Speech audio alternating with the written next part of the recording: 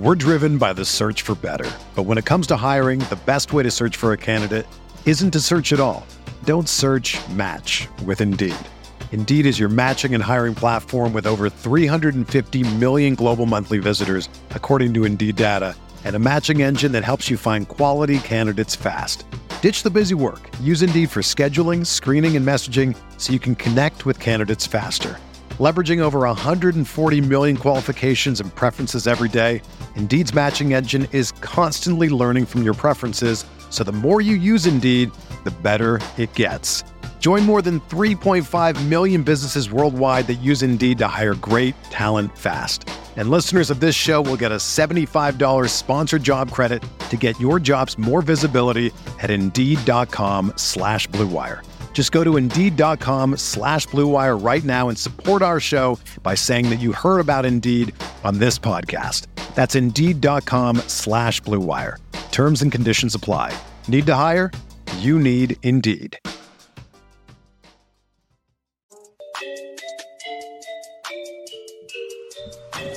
Welcome to the Uncontested Podcast, talking Oklahoma City Thunder basketball and the wider NBA. Sam Presti said, lower the hatch, load up the cannon, and get the tank out rolling. Catch new episodes after each Thunder game and every Sunday night. This is a house of learning doctors.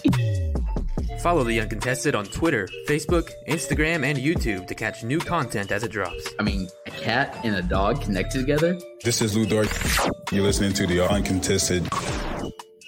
What is up? Welcome to the Uncontested Podcast. Coming to you live Sunday, December 12th, 9 p.m. Central Time, as always on Sundays. I'm your host for the evening, Jacob Niffen. I've got my boy Taylor Peterson along for the ride tonight. Chiefs looked great. That was nice. But the Thunder, not so much. Not so much. We've got Kami Armarabian, fresh off his first semester for a PhD. I'm exhausted and dead inside. Yeah, a little bit dead inside, but I'm just chilling. I watched the Thunder get their doors blown off, and that's a great way to start my semester break. There you go. We've also got JD Silva making the magic happen. Holy Santa Claus shit. What's up? Right on cue. We are proudly a part of the Blue Wire Podcast Network and the official podcast of SI Thunder. Shout out to everyone joining us on the stream tonight. If you haven't joined us on the stream before, highly encourage you to join us Sunday nights, 9 p.m. on YouTube, Twitter, or Facebook. Come hang out with us. Have a good time. Get your questions, your comments in. We'd love to chat with you. Just in the podcast version, thanks for downloading our show, man. We appreciate it.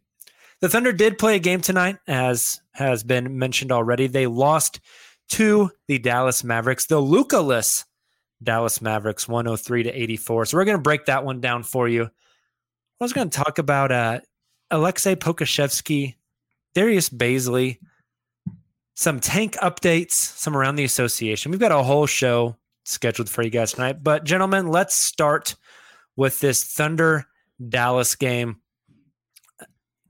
Dallas comes in without Luka. At halftime, the Thunder lose Lou Dort. And the Thunder just struggled to offensively make anything happen in the second half, get obliterated in the paint and on the glass. I think that's really the difference to the game. Taylor, what, if anything, do you take away from this one? Oh, man. After a week where I thought the Thunder, especially rebounding from that 73-point loss to the Grizzlies, they came out with a lot of intensity and effort on both ends of the floor. Across the entire roster, there was other guys stepping up besides Shea and Lou, but you also saw Shea get into a groove, which helped a ton, and obviously Lou as well. So the first half happens, obviously Shea is struggling. The Mavericks are doing what a lot of teams have done against OKC, and they're packing the paint. Often you'd see Shea drive and have three defenders on him, kick out to an open shooter, and the other, his teammates weren't making the Mavs pay. And then you lose Lou right before halftime with it kind of weird. Tim Hardaway Jr. actually kind of had a similar thing happen, I guess like the quarter before, where they both just kind of like non-contact ankle twist. And so the Thunder come out and say that Lou is out the rest of the game with a left ankle sprain. So it's something to keep an eye on. Hopefully it's nothing too serious. But when you take away that, another main scorer for OKC, this season, consistently the second best scorer on the team. And you have Shea, who has another off night, isn't able to get that step back three going and can't really finish around the length and size of the Mavericks. Nobody else was there to make the Mavericks pay. Nobody was there to step up in the scoring absence of Lou Dort. Now, on the defensive end, I think there's a lot to be left desired there as well. Yeah, it felt like whenever Lou went out was when that's an interesting comment. Whenever Lou went out, it felt like that's when Jalen Brunson really got loose, and it kind of spelled negativity for the Thunder. I want to talk about Shea for a second, though. Even though he's really struggled shooting the three-point ball this season, only 1 of 5 again tonight. He's sub 30% for the year, 6 of 15 from the floor. But I thought he had a lot of really nice passes and really nice moves to the basket where he created a lot of space on like step backs and really had the mid-range jumper going tonight, which I thought was really impressive. Silva, what are your thoughts on Shea tonight? I like the mentality that he has while he's out there right now. I think kind of, especially after Lou went out, I think he knows that he has to do it. He has to have a really high usage, which is, I don't think it's going to be the future with his team. So he's just kind of trying shit. And trying shit looks a lot better earlier in the season than it does right now for Shea. Like you were talking about, the step back three is it's just not going in right now. Which is weird because like the footwork is good. He's squared up. Yeah. The stroke looks good. There's rotation on the ball. It doesn't go in the basket. Yeah. Most of his shots look good. It's just not falling for him right now. And they're getting like halfway down and rattling out. It's very frustrating. I'm sure it's very frustrating for him. Yeah. No, I'm not too concerned with the future of Shea. I hope Lou Dort can get back, because that's just going to be even more attention or even more eyes looking at Shea at all times. It would help if Josh Giddey could get his three going, but he had a rough night offensively, I think. 3 of 14 from the floor for Giddey. Just for comparison's sake, this is something that I would like to see. Well, I say that. I mean, Shea is, to your point, Jacob, Shea is playing within the offense, trying to get others involved. He's not trying to just force things, but still only 15 shot attempts. For comparison's sake, you robbed Josh Giddey, Silva, 3 of 14 from the floor. Only 1 less shot attempt than Shea. Without Lou, especially there in the second half, it would have been, I don't know. There's a part of me that would like to see Shea be a little more aggressive, but that, I mean, beggars can't be choosers. You can't eat your cake and have it too, kind of thing, when, you want Shea to play within the offense as well and try and get others involved. So I don't know. It's kind of a double-edged sword there. How can you guys come on in here and say like, oh, Shea's inefficient, he did this, he did that, while also like rooting for the tank? That's what I don't understand. What I also don't understand is like, hopefully Lou Dort can get back. Well, if you want to get Chet, or if you want to get Boncaro or whatever else, then you might be hoping that Lou stays out an extended period of time. And so, like, when we talk about, Joseph in the chat says SGA misses too many open players and tried to get his own. No, quite literally, nobody else on this team can actually like shoot the ball well and create their own shot, unless your name is Trey Mann, who he actually played okay tonight. And he says stupid comment time. So you've got your answer right there. You don't need to read the rest of that statement. And so, like, what I don't get is why people would criticize Shea and like, oh, he's so inefficient. Well, there's a reason why he's so inefficient. Everybody has looked at this team and said, okay, well, that guy's new. That guy's new. That guy can't hit a jump shot. That guy can't hit a jump shot. Pretty much anybody not named Shea or Mike Muscala can't hit a damn jump shot. So, like, I'm tired of the people who are like, well, they just struggled. Well, no crap, they struggled. They're tanking. They're at the bottom of the standings. So, like, what are you expecting? Are you expecting other players just to step up and start winning? Of course, like last year, people were all in, or some people were all in on the tank, and some people were on the competitive side of the tank. And then, like, once the losing became like unbearable, some people started to get upset. But I'm happy because that means the tickets are like $2 now. But also, like, you have this continuation of this Thunder tanking, because you're going to be tanking this year, going to be tanking next year, and maybe after that, you're fine. And so people need to stop griping and complaining about it. And like, I don't get like, oh, he's inefficient. Well, he's inefficient because he has 3 eyeballs on him. People are literally ball watching because they know nobody else on the Thunder can hit a shot. And so I'm just sick of it. That's my piece. Yeah. Whenever Shea has an incredible ability to get past the initial line of defense so easily. But if you freeze the frame right there in your TV, there are 3 more defenders that have at least 1 foot in the lane right at the free throw line, like anxiously awaiting for him to get to that spot. And so it makes it like incredibly difficult because it's that whole idea of gravity and there is no gravity pulling people out and opening up that lane. Kamir, one guy that you and I have actually talked about quite a bit that I've been pretty pleased with this week that I wanted to get, because you and I texted a lot during the Lakers game about him. Trey Mann seems to have found something out. Limited minutes tonight. I wonder how much of that was due to he did kind of tweak his ankle a little bit there in the first half and came out for a while. But just your thoughts on what Trey has been able to do and kind of what you hope to see from him as this year and the next couple of years for him progress. I mean, it's pretty clear he's got an offensive handle. He understands where he wants to go with the ball. Don't forget, he was a point guard when he came out of college. He wasn't a shooting guard. So he knows how to conduct an offense. He knows, he can dribble pretty well. He's another ball handler on the court. That's what you want for OKC. When OKC was at its best, they had several ball handlers on the court. Like, for example, when you injected, when CP3 was with OKC, you had CP3, you had Shea, you had Dort, you had, who else am I missing?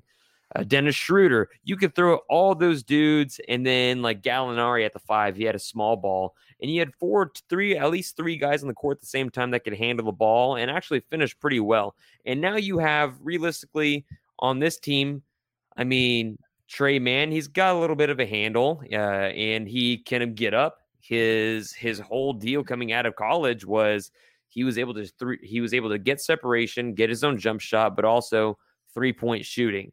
And we haven't really necessarily seen consistent 3-point shooting. Again, that means like in practice and before the season started, he was having his shot blocked, and so that meant he needed to take a quicker release. You look at Josh Giddey, of course, he needs to tighten his handle because that's where a lot of teams are getting him. And so I mentioned, like, hey, can Trey Mann turn to something like Derek White? Can Trey Mann turn to something that is kind of like a combo guard where he's got a little bit of a handle? He can play defense, especially if he bulks up a little bit more. Because he's 6'5", he doesn't look 6'5" on the court because he's so skinny. He looked 6'5" on that dunk the other night, though. Yeah, and so he's got hops. He can get up, and so I mean, I'm pretty high on him. I'm really excited to see what he can do in the future. He's a guy that I think will stay in the NBA for a minute. He clearly belongs on the floor. He's been playing defense, not at a high level, but at a high level, considering that he was a mid-round pick in the first rounder, not in the lottery. So he's definitely taking that defense to heart and just facilitating more offense. But at the same time, you saw this offense, you saw them make really stupid mistakes, you saw them make really stupid passes, etc., because they're a young team. Yeah, I think Trey has such a unique game, and I mentioned it tonight on Twitter, like, his ability to create separation is like upper tier NBA elite. Like, he can lose nearly anybody on that crossover step back. And I think the shot will definitely come around. We know he can shoot it. It's just a matter of finding that consistency. And he's a rookie, it'll come around eventually. But the ceiling, because he has those skills and those tools, like, place him in just a completely different tier than guys like Teo Maladon and Ty Jerome. Agreed. Like, he's one of the higher ceiling guys on the team because of his creation, especially his self-creation ability. That's like something special that not a lot of players have. And if they have it and they can really find it, it can be special. I think the Derek White comp is interesting. I mentioned Gary Trent Jr. the other night, just as far as like the flamethrower shooting. That. I've heard some people talk like CJ McCollum level comps. Now, will he ever be like as good as CJ? I don't think so. But the style of play is somewhat similar. Secondary ball handler, creator, shooter off the dribble type of guy. Seth Curry. God, if he reached that level of shooting, that's like, right. Yeah. And he has a little more separation. No, I thought Royce phrased this really well. He had a tweet today, Royce Young, right after Trey Mann came in the game almost immediately there towards the end of the first quarter and had just that nasty crossover step back three where he created just ridiculous amounts of separation and then drained the 3-point shot. Royce said Trey Mann does something every game now that really makes you think he can be a real good player. And I think that's true. Like what we're seeing is more and more flashes, particularly on the offensive end, but he's been playing really good defense as well. There's some flashes of that tonight also, and just more confidence, I think, on both ends of the floor. He's more confident in his abilities against, he's kind of adjusting to the new talent level in the NBA. And it's been really impressive to kind of see him improve in real time the more and more minutes he's getting. To your point, Jacob, like I would love to see him be getting more minutes. For example, tonight, I think it would have been a great opportunity for Trey to get those starting minutes in the second half over Teo, and lose absence with his injury. But that's kind of, to Calmier's point earlier, kind of what the season is all about. And, I think a season, even next season, potentially, but specifically 2 seasons from now, like Trey will be getting those kind of minutes. You won't be having to explore Teo Maladone and some of these other guys like that. I wish somebody would have asked Coach post-game about why he chose to start Teo in that second half when Lou was out over Trey. I wonder if Trey did tweak that ankle a little much and they try to get him in the second half and get some run. That's a good point also. He was just hurting if they thought Teo was going to be a better defender on Brunson. I'm not really sure what the thought process was there. I would have liked to hear them and get an answer from that. So, but it's I think there's a lot there. Silva, do you have anything to add on Trey Mann? No, I just keep thinking about how Teo started the second half. I was very upset with that. Yeah, Trey just keeps showing stuff that kind of makes me excited, and I want to see more and more and more. One guy I also wanted to talk about, Calmier mentioned him just a little bit ago. Mike Muscala is the I don't know that I tweeted out a meme tonight that I said, "Is this the white Steph Curry?" Just, I think I'll look it up real quick, but he's shooting something like 45% from 3 this season, and it's just absolutely ridiculous. He comes in, and the pick and pop between him and any of the guards is so good, lethal, almost automatic. Yeah, this season from 3, he is 43% on 4 attempts a game. Yeah, not bad. I made a joke last year that would you rather have Mike Muscala or Kevin Love right now? He's shooting like that. It's a fair point. Yeah, it's a really fair point. He has been a flamethrower for sure. When he first came to OKC that first season, he is small for a center in terms of frame, not so much height, and maybe a little bit of height too. But he did struggle battling down low some, specifically on the defensive end of the floor. And I feel like he's really improved over the past couple of seasons leading up to this season. He's really able to battle down low. For example, in that first quarter, when we'll have to talk about Moses Brown. But when Moses Brown came in and was kind of tearing up JRE, Favors provided a little bit of a stopgap, but then you're able to throw in Muskie. I thought he did a good job battling down low as well. And he's contesting shots on the defensive end of the floor, has become a bit of a rim protector. So I think it's another guy just like Kenrich is going to be really interesting, especially as we head into this week when more and more players from other teams are available to be traded again. And heading into the trade deadline, are there going to be offers too good to pass up for guys like Muscala and Kenrich, or does Presti just not care and view them as untradeable because they want to be in OKC and that's what matters to him? It's going to be interesting. Calmier, speaking of trades, and I know we're still talking about this Dallas game, Moses Brown, potential trade target for the Oklahoma City Thunder? I don't care. If you put somebody on the court, for example, JRE is 6'8" on a good day. Mm-hmm. And if you put somebody on the court that is roughly, 4 or 5 inches taller than him, typically you're gonna have a good game. Why do we all think that he dominated the G League so much? And so like the people like during this game on Twitter and wherever else, like, oh, OKC threw away this and they got Trey Mann instead. What a bunch of goobers. And it's like, in the reality of the situation, Moses Brown is not going to move the needle for your team at all. Did he kill OKC? Yeah. Well, so did 18 other teams, or so did teams 18 other times this year. And the past season for OKC. Yeah, and a lot of the wins for OKC came from behind double digits to where they should probably only have won 4 games. And so the whole Moses Brown thing is overblown. And I don't remember who said that like he was worth a first round pick. Was it Bill Simmons? Because that guy's a jackass. I don't know who it was. But like, there's a lot of different talking heads that actually don't watch the games, that score watch, and people are like, "Oh, he's doing well. OKC shouldn't have given him up," despite the fact that he has a low basketball IQ and all he does is park his ass in the paint and just hopes to get rebounds. That's literally all he does, and that's not indicative of the modern NBA game. Like, you look at the modern NBA game, go look at what the Warriors are doing. Go look at what the Suns are doing. That's the modern NBA.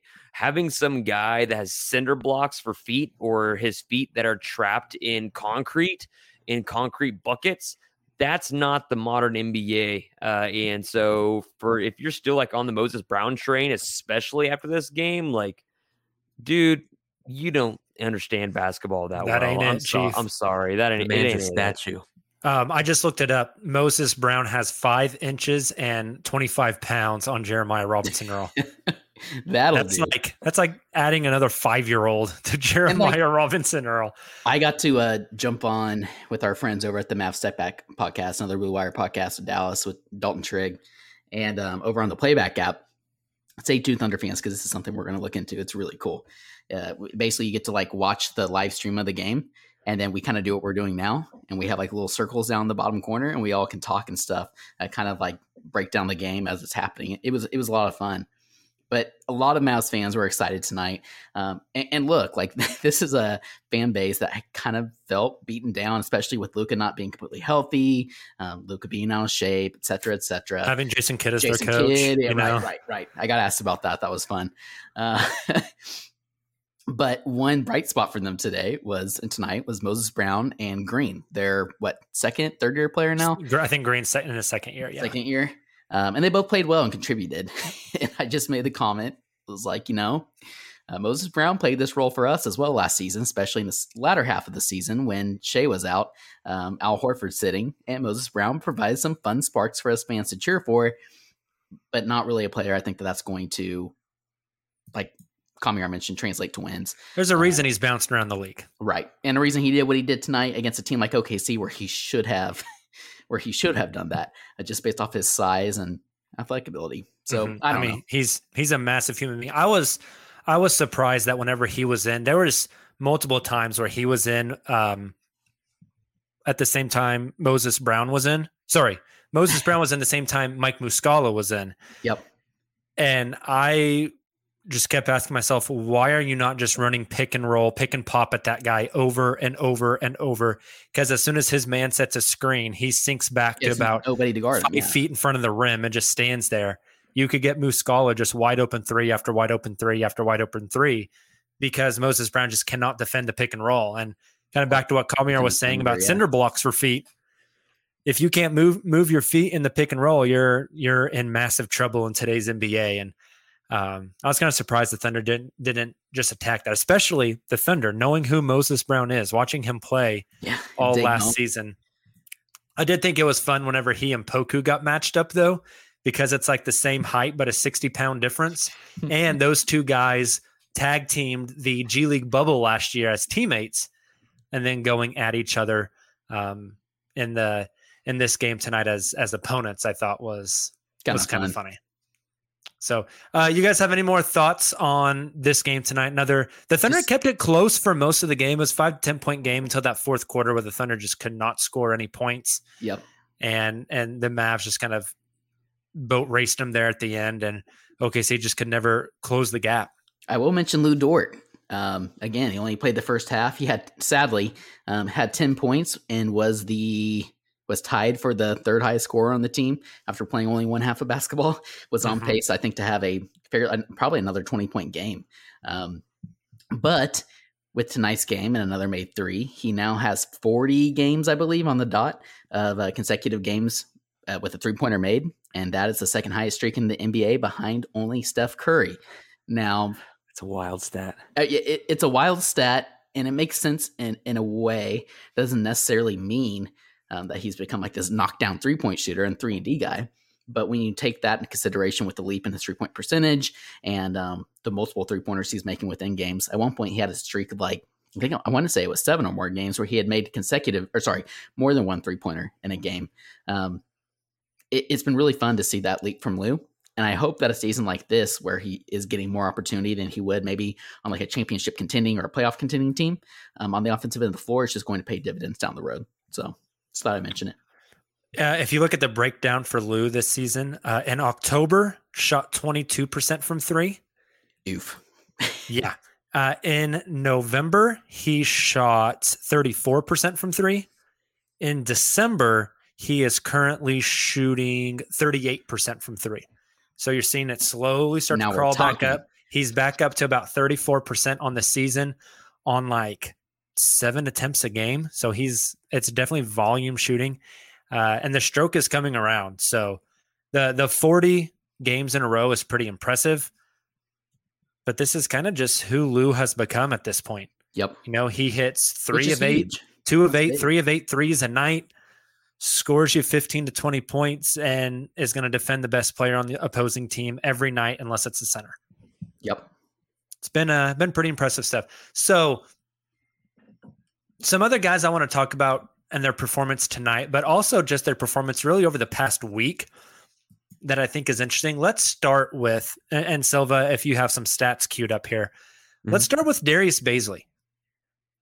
The roller coaster continues with this guy.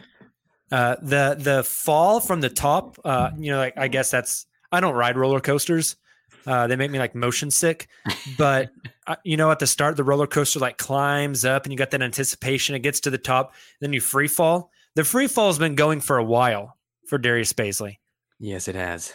And then tonight, 10 points, 6 rebounds, 2 assists, 3 blocks, 50% from three.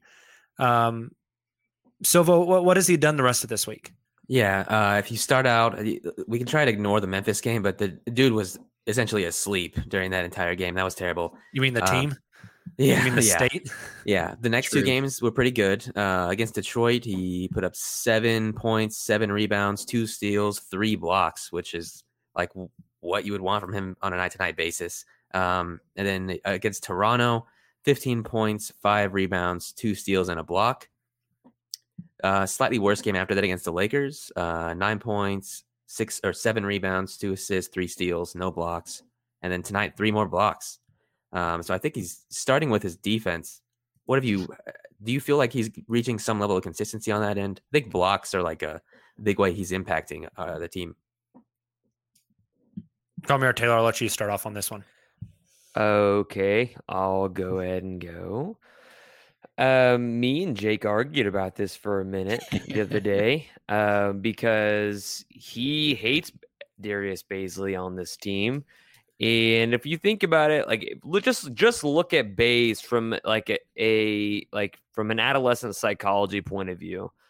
The man does Mr. Doctor. The man does best when he's not thinking and just doing.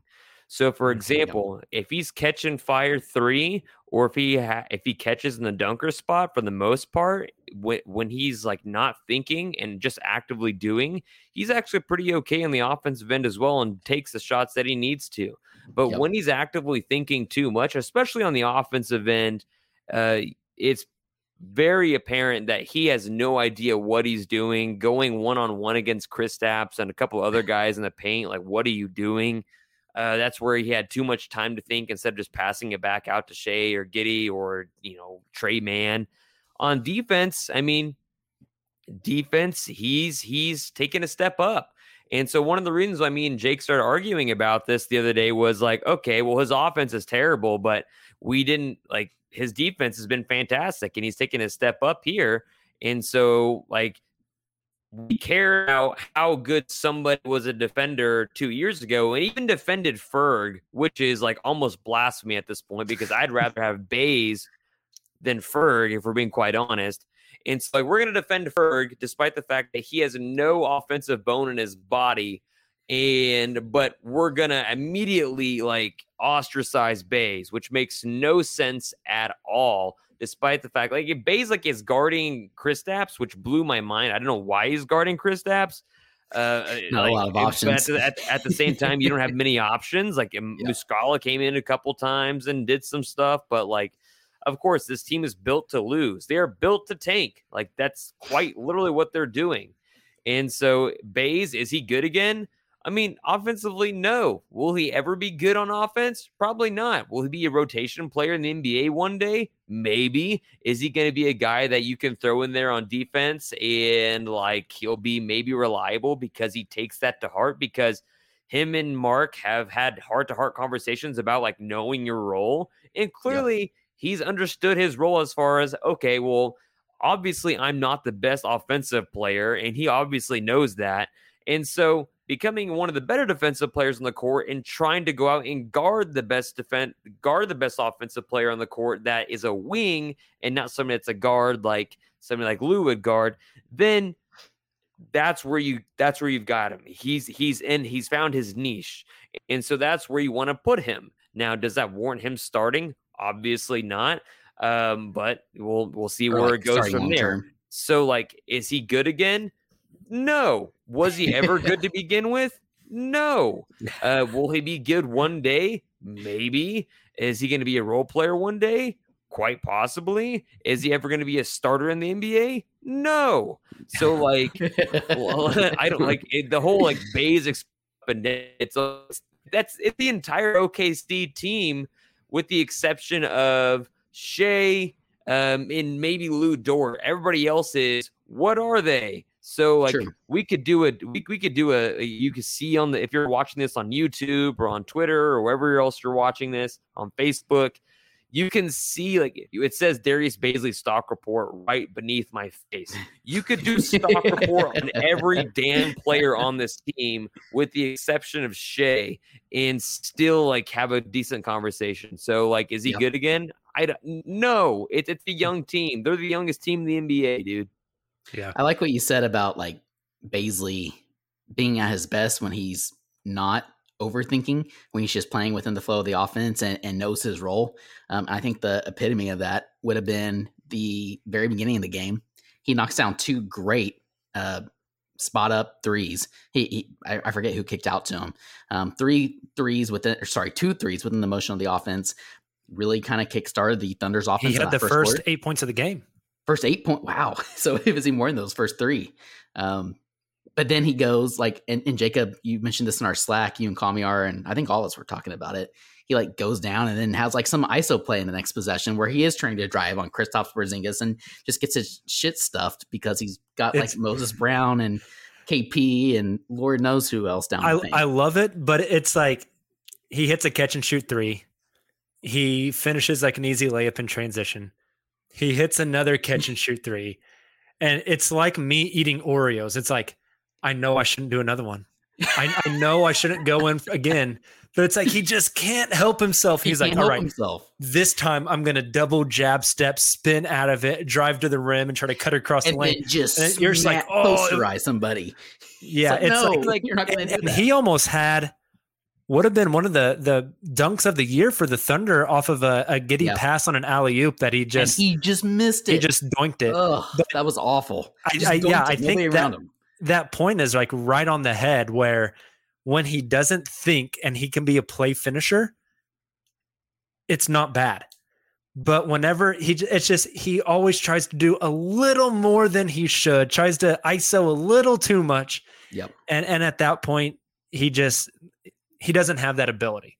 And maybe he's starting to learn that, and that's nice. But I'm on record. I did the Toronto post game where he was like 7 of 8 and played really well.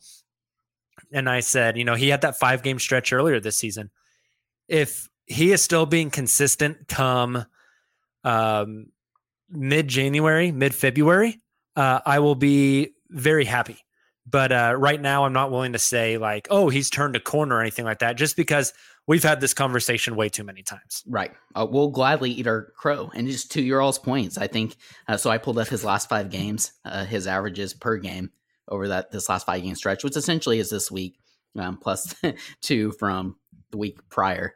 1.6 blocks per game and 1.4 steals per game kind of goes to what Silva was talking about. His increased role on the defensive end of the floor has been impressive. He is making an impact on that side. I mean, obviously there's other defensive stats as well, but the blocks stood out to Silva, and that just kind of proves what Silva was talking about. He is, I think his timing on the in protection around the rim is continuing to improve.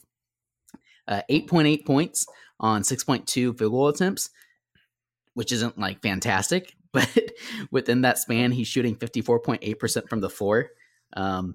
He is attempting 3 3-pointers a game, which I think is probably about perfect for him, and shooting 40% from the floor. 40% from 3 from the floor during that stretch. It gets a little more interesting when you look at like his per 36, but just from a per game standpoint, I think that kind of backs up what we all have been talking about during this Bazley segment. We're driven by the search for better, but when it comes to hiring, the best way to search for a candidate isn't to search at all. Don't search, match with Indeed. Indeed is your matching and hiring platform with over 350 million global monthly visitors, according to Indeed data, and a matching engine that helps you find quality candidates fast. Ditch the busy work. Use Indeed for scheduling, screening, and messaging so you can connect with candidates faster. Leveraging over 140 million qualifications and preferences every day, Indeed's matching engine is constantly learning from your preferences, so the more you use Indeed, the better it gets. Join more than 3.5 million businesses worldwide that use Indeed to hire great talent fast. And listeners of this show will get a $75 sponsored job credit to get your jobs more visibility at Indeed.com/Blue Wire. Just go to Indeed.com/Blue Wire right now and support our show by saying that you heard about Indeed on this podcast. That's Indeed.com/Blue Wire. Terms and conditions apply. Need to hire? You need Indeed. Hey, it's Kaylee Cuoco for Priceline. Ready to go to your happy place for a happy price? Well, why didn't you say so? Just download the Priceline app right now and save up to 60% on hotels. So whether it's Cousin Kevin's Kazoo Concert in Kansas City, go Kevin, or Becky's Bachelorette Bash in Bermuda, you never have to miss a trip ever again. So download the Priceline app today. Your savings are waiting. Go to your happy place for a happy price. Go to your happy price, Priceline. Yeah. In watching the Toronto game the other night, I had the thought, I think in Bazley's mind, Bazley can be Pascal Siakam, the big long wing that can dribble the ball and handle and do everything. Yep. But in reality, that's not who he's going to be if he's going to have an NBA career. And again, I'll double down on this because I've said it multiple times, and Kamiar, you hit it on the head earlier. His defense has been good. Like I have been very pleased with the way he defends. He is really grinding on that end. He's working his ass off. He had LeBron the other night. He had KP tonight. I just mentioned Pascal Siakam against Toronto. He is doing a very good job defensively, and he's like realizing what players are trying to do against him in game and trying to take those things away. And it's been really nice. And defensively, he's been solid. You just hope he finds that consistency offensively. And Silva, mentioned here your input on this part. I just worry that his leash is running out because you have another 4 draft picks coming up in June. And then the next season, you have another 3 draft picks. Now, we all assume they're going to start consolidating at some point. But at some point in time, you have to start opening up playing time for these younger guys that have higher ceilings. And or trading for somebody that fits better with the guys that are home run hits, right? Yeah. So at some point, if Bazley doesn't put it together and really show you something nice, like you've got to rotate guys out because you got new bodies coming in, right? Yeah, at most you can't keep starting Baze. So you have to see if he's okay with coming off the bench and playing with that second unit, because a lot of the guys that OKC could draft can't play next to Baze, I don't think, right? Like, yeah, I mean, Paolo, if you draft Paolo, you're not going to play him next to Baze. Yeah, if you draft Jabari, you're not playing him next to Baze. It's a lot of big wings kind of at the top of this upcoming draft. And at the rate the Thunder are going, they're going to end up with another top 5, top 6 pick. Yeah. So it's like, do you want to extend this guy just going to play on your bench? Yeah, it becomes an interesting conundrum. Well, speaking of guys playing off the bench that are wings that you have to make a decision on at some point, let's talk about Poku, who for the past 2 games, you want to talk about small sample size, and we can't make a determination on if they've turned a corner or not. Against the Lakers the other night, and then against Dallas tonight, I'm interested if you guys agree with this, a much more assertive Poku that everyone in the world thought that first quarter tonight he missed that 3 by about 12 feet when it was actually a pass to Mike Muscala. Yes, a last second he had pass. 2 shot pass type things. Just looks a little more aggressive and confident out there. Shot still isn't falling, but I've liked some of the things offensively that I've seen from him over the past week or so. Am I right to get my hopes up? I mean, Poku is like my child, and I know there's certain people that listen to this podcast that are probably going to throw their phone out the window at this point of the podcast. But I kind of like with Trey Mann, I see these flashes of things that other guys can't do. And it's like, man, if he can find consistency with that, and he's still 19 years old, 20 years old, whatever. Like he's still, I think, young. 15th youngest guy in the league or whatever. There's something there. I just hope that he can at some point find it. You guys want to hear a sad stat related to Poku, but mainly involves the team as a whole. Poku led all players for this team in rebounds tonight with 9 rebounds.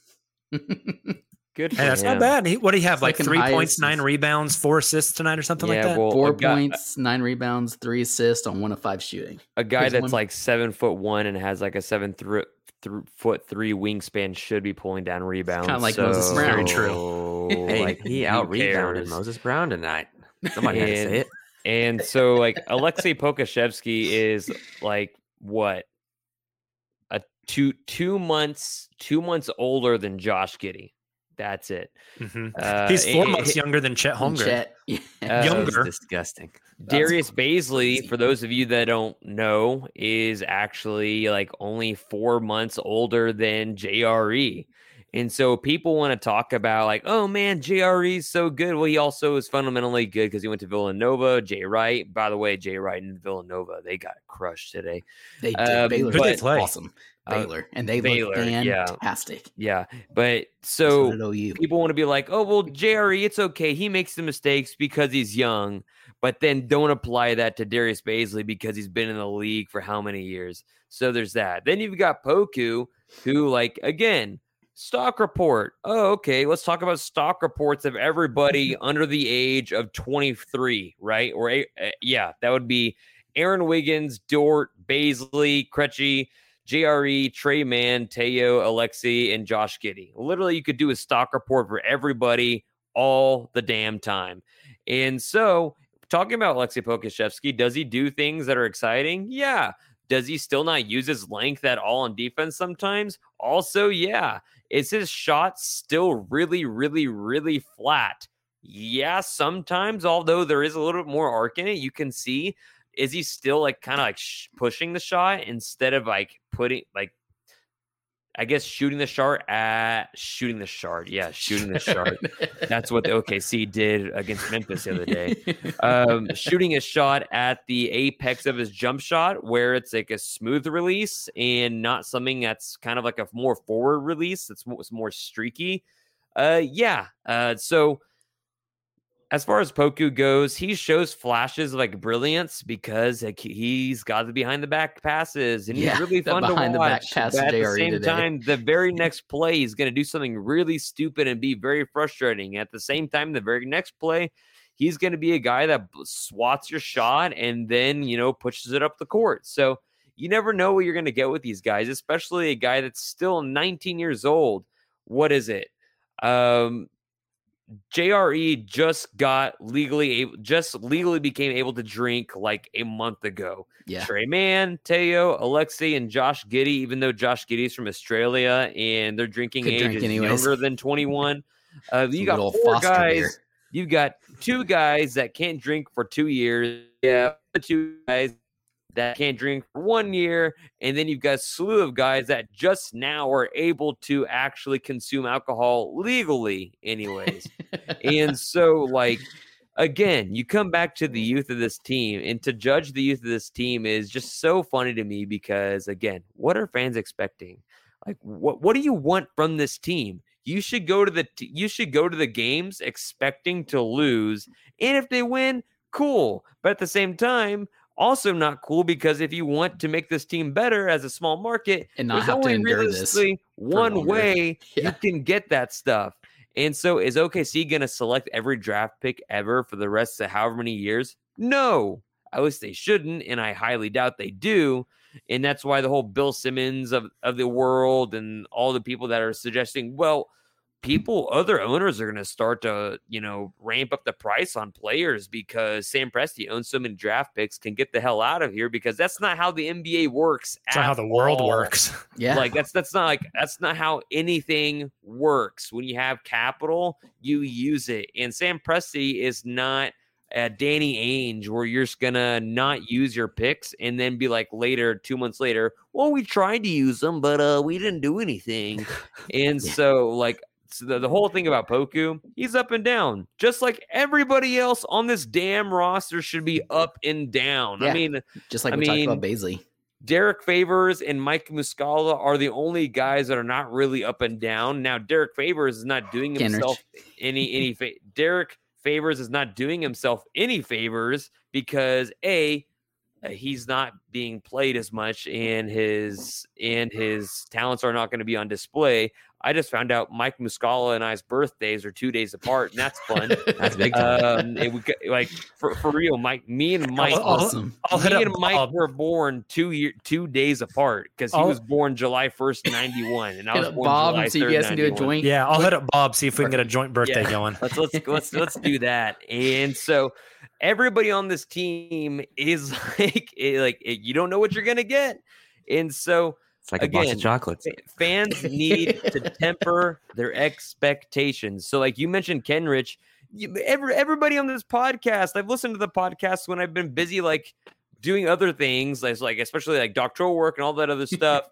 Like Kenrich, like Jacob said, like Taylor said, I think even Silva said, would be likely in the 10-man rotation for a lot of other teams in the NBA. So, like, Mike Muscala, Derek Favors, and Kenrich Williams are really the only ones that you're not doing a stock report on because you know what you're getting from those guys. The other guys, including Shea, who is now figuring out, on a bad team with players that can't make a bucket unless your name is Mike Muscala, typically you're going to dribble into double teams, or you're just going to be straight up hit with the zone that's not going to allow you to penetrate at all. So when people are like, man, Shea's he needs to find his teammates more. Really? That you want to see Baze shoot 1 of 9 from 3? Is that what you want? That's what you're looking for? You want to see Josh Giddey's jump shot where he has like his feet are like in a scissor motion where he has one foot in front of the other instead of actually having his feet planted on the ground? That's what you want to see? Or do you want to see Shea take over a game? I don't know, because this is where Shea becomes and makes his medal as a superstar, as far as finding ways to get past those double teams and finding ways to enable himself to become a better player, whether it's getting stronger, making his jump shot a lot better, and all that other stuff. And so, like, it's GRE is better than Baze. I don't think a lot of people would disagree with that, Joseph. I think a lot of people would suggest that he's fundamentally better than Bazley. Like, I don't know what you're getting at. So yes, I'm the one talking. That's so very, very good. You can say my name and type it instead of actually like subtweeting me, but actually on a live stream. So that's my soapbox. Mark mentioned tonight the fact that, and Silva, I want to get your opinions on Poku here in just a second. Mark mentioned tonight, you're talking about this is where Shea cuts his teeth to learn to be a superstar. I've made the comparison to this is Devin Booker on the Horrible Sons now, right? And then in a few years is when he kind of emerges into like what the Suns are now, right? Devin Booker had to suffer on those bad teams and learn to play and be the man in order to come out on the other side. There's a little bit of that with Shea right now. And Mark mentioned tonight that, I mean, it doesn't take a rocket scientist to figure this out. Shea is the first line on every scouting report for whenever teams play against Oklahoma City. He's probably more like the first page, right? But then there's also that stat that's been floating around. There is no player this season that experiences more double teams than Shea Gilgeous-Alexander. Like, he is facing more doubles than KD, than Harden, than Giannis, than Booker, than Steph, than anyone. And so I think that's also really telling. And you have to expect him to struggle with that, but there's beauty in that struggle because that's something that he can grow from. Silva, Poku flashes. Yeah, Poku's just fun at this point. Like, we're going to lose it almost every game. Like you always say, one win a week is all we're going to get. It's all we can expect.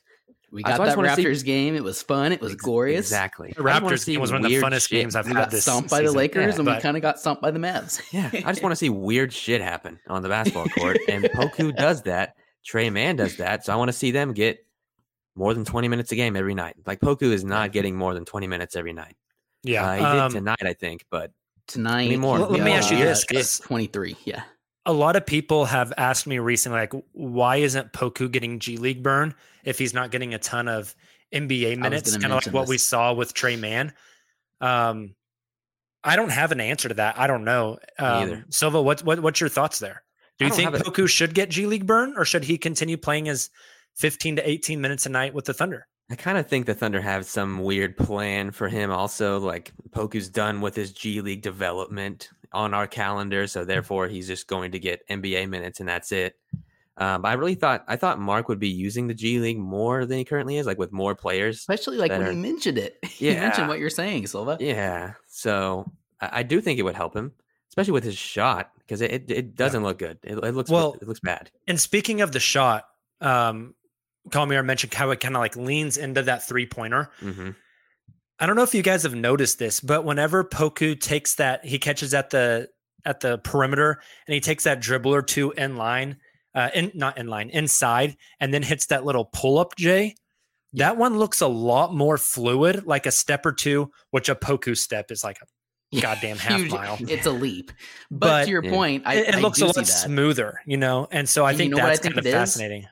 Yeah, I think he's getting his legs more into that kind of shot. You see him drop his hips more. Talk about JRE dropping his hips on the defensive end of the floor when he's guarding some of those perimeter guys, like the play against James Harden when he was guarding Harden, and was it Bradley Beal was the other one? I can't remember now. Regardless, Poku's getting his his legs more into that shot when he's taking a couple dribbles in, compared to catch and shoot where he just kind of like Kalmir mentioned, just kind of flings it up, all upper body. I think that's why you see a lot of those shots, especially tonight, go kind of long. He's kind of heaving it. He needs to have a lot more fluidity and get more legs into the shot. That was one thing I was going to mention as well, was Poku's got to be able, and especially in these limited minutes that he's getting in the role that he's playing this season, he's got to be able to hit those open shots more frequently that guards like Shea, Lou, Giddey are creating for him. And the other thing, I was going to mention the same thing, Jacob. I tweeted this out on Saturday about the G League. You don't have to send him down to the G League, on a road trip or something when the Thunder are going to be on the road. But this season, specifically, no G League bubble. The Blue are playing in the same arena as the Thunder. You have nights, the double headers, right, where the Blue are playing in the morning and the Thunder are playing in the evening. Why would you not throw Poku down there and let him handle the ball more? Just gain some confidence, because we saw what happened. And I was listening to Justin's post-game podcast against the Lakers on Friday, and he mentioned, Poku coming out of the G League bubble last season and the increased confidence and kind of what that did for the rest of his season and his development last year. I think you could have a similar effect sending him down there again. So it's weird that they have him, especially with the limited minutes too that he's getting. I just find it strange that they kind of have him in this very limited role this year and don't really want him to expand outside of that, and aren't sending him down to the G League to expand his game. It's interesting. Yeah, it's I don't know. There's been a lot of interesting things with Poku. They also have him defending guards most of the time instead of wings, which I kind of find fascinating as well. You'd think he would guard wings more often. So I don't know. We'll see as we move forward, but there's something there. We've talked about it a lot. He struggled this season, obviously, but if he can find that stroke, find that rhythm, I think he does a lot of other things very, very nicely. Last thing I wanted to touch on before we get out of here, because we've gone a lot longer than I expected we would on some of this stuff.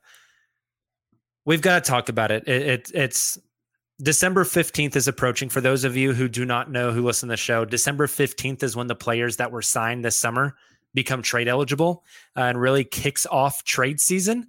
So we are quickly approaching that this coming Wednesday, when most of the NBA will be trade eligible.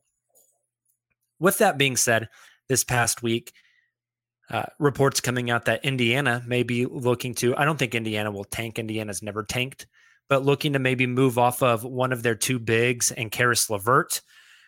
We saw Karl Anthony Towns come out and basically just talk about, I hate life and I hate playing in Minnesota and everything sucks and the food doesn't even taste good. I don't want to be around anymore. We have reinvigorated talks of Ben Simmons and how the Philadelphia 76ers will need a third team to probably facilitate a trade there. So I'm interested in the first thing that came across with the Indiana news. Oh, the Thunder should go get Miles Turner. Oh, the Thunder should go get Domantas Sabonis. Bring back Sabonis. We know how much that front office loves Sabonis. Yep. So I wanted to get your guys' opinions on, as the trade season approaches, what should people expect from Oklahoma City? Silva, let's start with you. I sort of think we could trade a guy like Baze, a guy who might not see playing time next season because of a draft pick that we expect to come in. So a guy like Baze, I could see us trading. I don't see us trading, obviously, any of our rookies this year. I could see us sending Derek Favors out for another a younger big. I'd like for us to trade Teo Maladon so I don't have to watch him play basketball anymore. Beyond that, I'm not sure. I hope we don't trade Ty Jerome or Kenrich, just because I really like those dudes. I think they could help once we are trying to be successful in the regular season. But I don't expect us to do a ton. No. Are you willing to give up draft picks to get off of Baze and to get off of Favors, considering that both of them have not played well? No. Then you are likely not getting off of Baze or Favors. Yeah, unless it's like a desperate play, like Milwaukee, who just lost Brook Lopez. If they just need another big and they want to trade, I don't know how much Favors is making right now. Maybe they could trade. I think it's 10 million this year and 10 mil next year. Yeah, that's quite a bit. And I think Favors is there partially to mentor some of the younger guys, despite the fact that I don't know, like the way he talks, it's not that great. He's Horford, that's for sure. Yeah. and so when I think of all the guys that are there, there's not a lot of trading chips that OKC has other than simply their draft picks. Mm-hmm. And so, I mean, and their star players that they probably want to hold on to. Yeah, it's like who are you going to trade? You're not going to be able to trade Deck. You're not going to trade Watson for I don't know why is Watson getting minutes at 26 years old? I don't understand that. That's the head scratcher one to me too. That blows my mind. Really I could see, just trading Isaiah Roby and a second rounder for nothing. But I think that part of the reason why Favors is in OKC and then the reason why he finished his career out in OKC is considerably just because OKC has no big contracts besides Shea's next year, and they need to meet that cap floor. And so that 10 mil goes a long way in doing that. Yeah. As far as the others, I have no idea what to expect. I expect maybe a boring deadline because, again, Sam Presti's has made this clear from the exact start. This is going to be a process, and it's going to be a long process to where it's not just getting into the playoffs. It's we've arrived, not we just got there.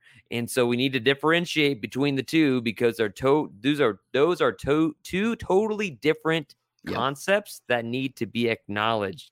getting there and arriving in his concepts, from his perspective, mean totally different things, and people need to acknowledge that.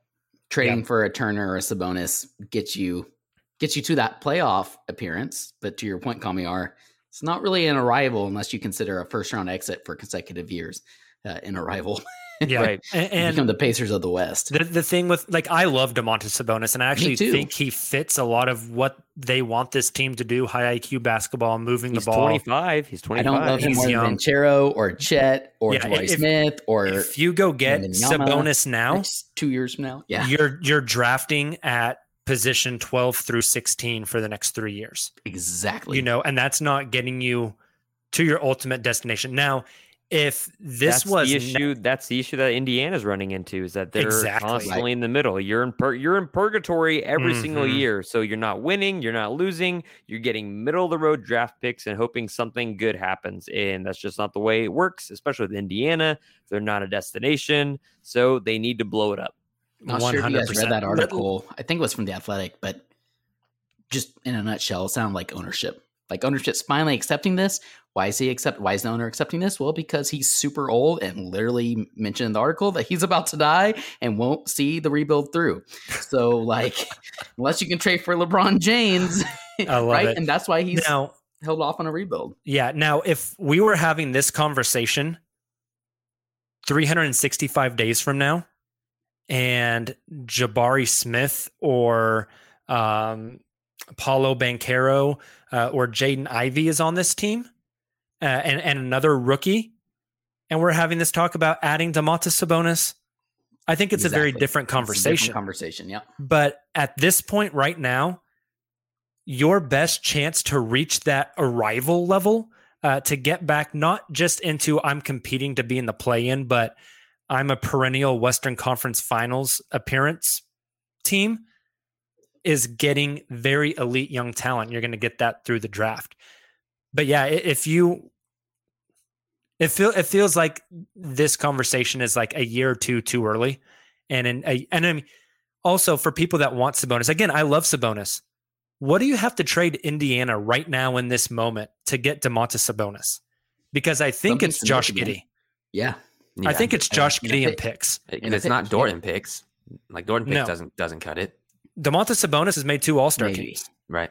Yeah. You know, I mean, you're trading one of your blue chip pieces to get a guy that's already off his rookie contract, that's going to pull you to the middle and prevent you from getting elite young talent because your draft pick won't be good enough. And so I think I just don't see it happening.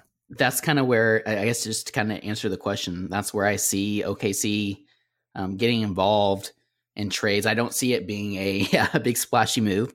I don't see it being for even a young player that could maybe contribute. I think it's primarily going to be in a way to assist, you know, a bigger trade happening. For example, a Ben Simmons trade, maybe a Miles Turner or a Sabonis trade. And maybe you end up getting like a Marvin Bagley in return, or maybe you just get draft picks in return. I think getting Marvin Bagley would be fun, but I don't even know if the Thunder are going to trade for a player, even if they're on a rookie contract that's about to hit restricted free agency or extension eligible, because your cap sheet is so clean right now. They probably want to take that into the new CBA and be armed with everything kind of laid before them. Like the table is bare and they get to choose what they want to do. And I was thinking about that this weekend. Like, I think we probably are in, you know, you get a pick next season, and maybe a Paulo or a Chet or whoever it is, Jabari Smith or somebody they pick. Jabari Smith is growing on me. I love Jabari Smith, and we need to all of us reach out to Nick and Justin as well. I will be there in January when Auburn plays at Norman. Anyways, all that to say, maybe one of those players that they pick in this upcoming draft end up being so good and blowing our expectations out of the water that Presti does go ahead and push the button next season and starts to, like, you know, trade some of these picks and players to really build a contender. I think that, to Jacob's point, is coming 2 seasons from now. You have a season similar to this one next season, right?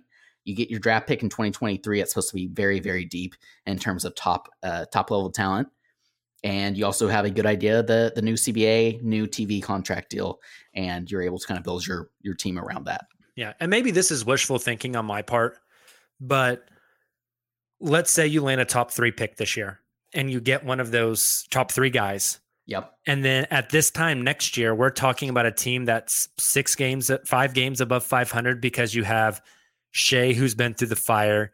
You have Lou, who's been through the fire. You've got second-year Giddey. You've got your rookie that's blowing all expectations, kind of an Evan Mobley type.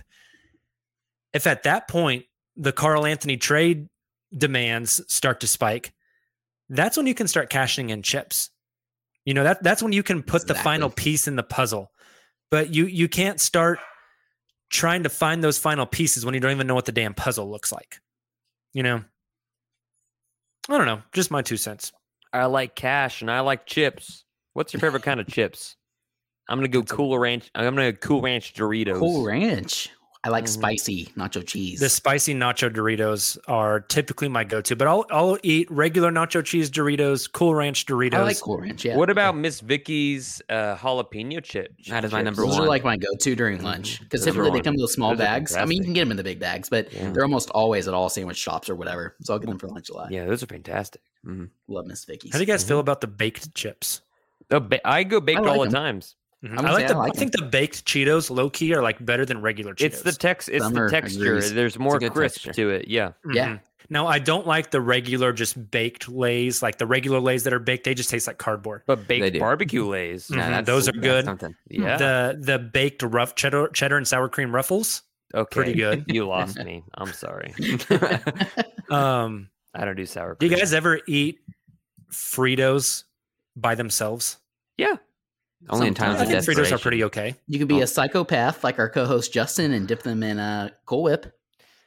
Yeah, that's weird. Okay. I just remembered that. Okay. He would if he were here, he would defend himself and say it was one time and he was pleasantly surprised, but still. I'm out. That's not okay. I only eat Fritos if the cupboard is bare.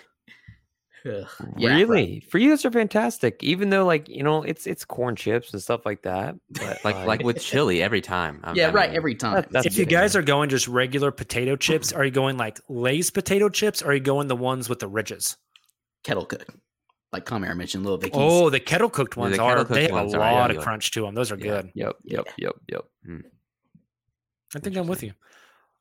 All right, you got anything else now that we're at the chip talk? Anything else before we get out of here for the evening? How many? What kind of chips do you think Zion eats, and how many bags per sitting? Considering how much he weighs, like y'all thought. Like, I was just under the guise of calling him Fat Julius Randle just because he was a massive Julius Randle. Has aged so well. Like, it wasn't just the fact that he was Fat Julius Randle. That was like partially instrumentally an issue of mine, especially once he comes into the season being way overweight. Like, people don't, especially if you're not playing basketball every day or practice, and you might have an off day here or there, but people don't realize, even playing pickup once a week, if you're going up there and you're jumping up that high because Zion likes to use his athleticism, and you have all that weight coming down on your knees and your feet on the hardwood, it doesn't matter like how many Dr. Scholl's inserts you're going to put in those damn basketball shoes. It's not going to last. Right. And so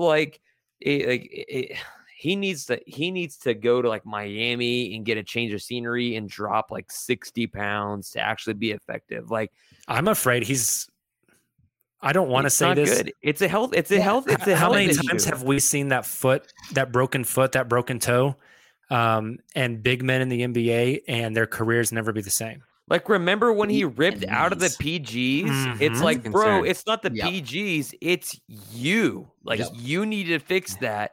And people wanted to blame it on the shoes, like Spike Lee. It's all about the shoes. Like, no, bro, it's about you and 330 pounds and being able to play defensive lineman in the NFL. Like, that's what it is. Yeah, you picked the wrong sport. Come on, it's like insane. Also, shout out to Luka coming into camp at 260. Jeez. Oh my gosh! Like 3 consecutive years. That's I think Joel Embiid weight, told me man. tonight. Yeah, but he can still. At least he can still ball. You know, he can still move around without damaging his feet and knees. Hey, Wednesday night, Thunder play the Pelicans. Speaking of the Pelicans, and I'll be in attendance, and it'll be a little bit of a gap because I have to drive home and then do the post game pod. But there will be a post game pod that night. Hey, there you go. Sounds fun. Sweet. Yeah, I'm worried about Zion and the future of his career because when he was healthy, 27, 7 and 4. I mean, he was a monster. Yeah. I don't think But he eats potato also- chips. I think he eats like French fries instead of potato chips at all times. And po' boys, I and don't- Jumbo, and Jumbo So Fire. all of us here, so we're dragging on way too long, but all of us here are like at least somewhat into fitness and like we go to the gym and stuff. So we understand like the amount of calories you have to eat to like lose weight or maintain or gain weight. I don't know what the calorie number for a 6'8", 330 pound, 24-year-old to gain weight is, but it's really damn high. Yeah. Also, you got to think about, I mean, he's got injuries. He's sidelined. He's not maybe He can't run. He can't run. He's not given clearance for activity. So like, what do? You know, like Yeah, you just sit sit on the around. couch. Lift weights, upper body, and you And eat. if you're not working with the team nutritionist, then you're going to gain. And in his case, that's a guy that relies on his athleticism and his explosiveness, especially at a massive size. Like he could honestly be Charles Barkley. I was about to make that comp. If he wanted to be, he could be Charles Barkley if he's Skinny, slimmed down. early career Charles. Yeah, he could be Charles Barkley if he's slimmed down just a little bit. And he's built like 60-year-old Charles. But he has decided, like, and part of it is because of like the injuries that he's gone through, and I understand that. But he hasn't done himself any favors. Yeah,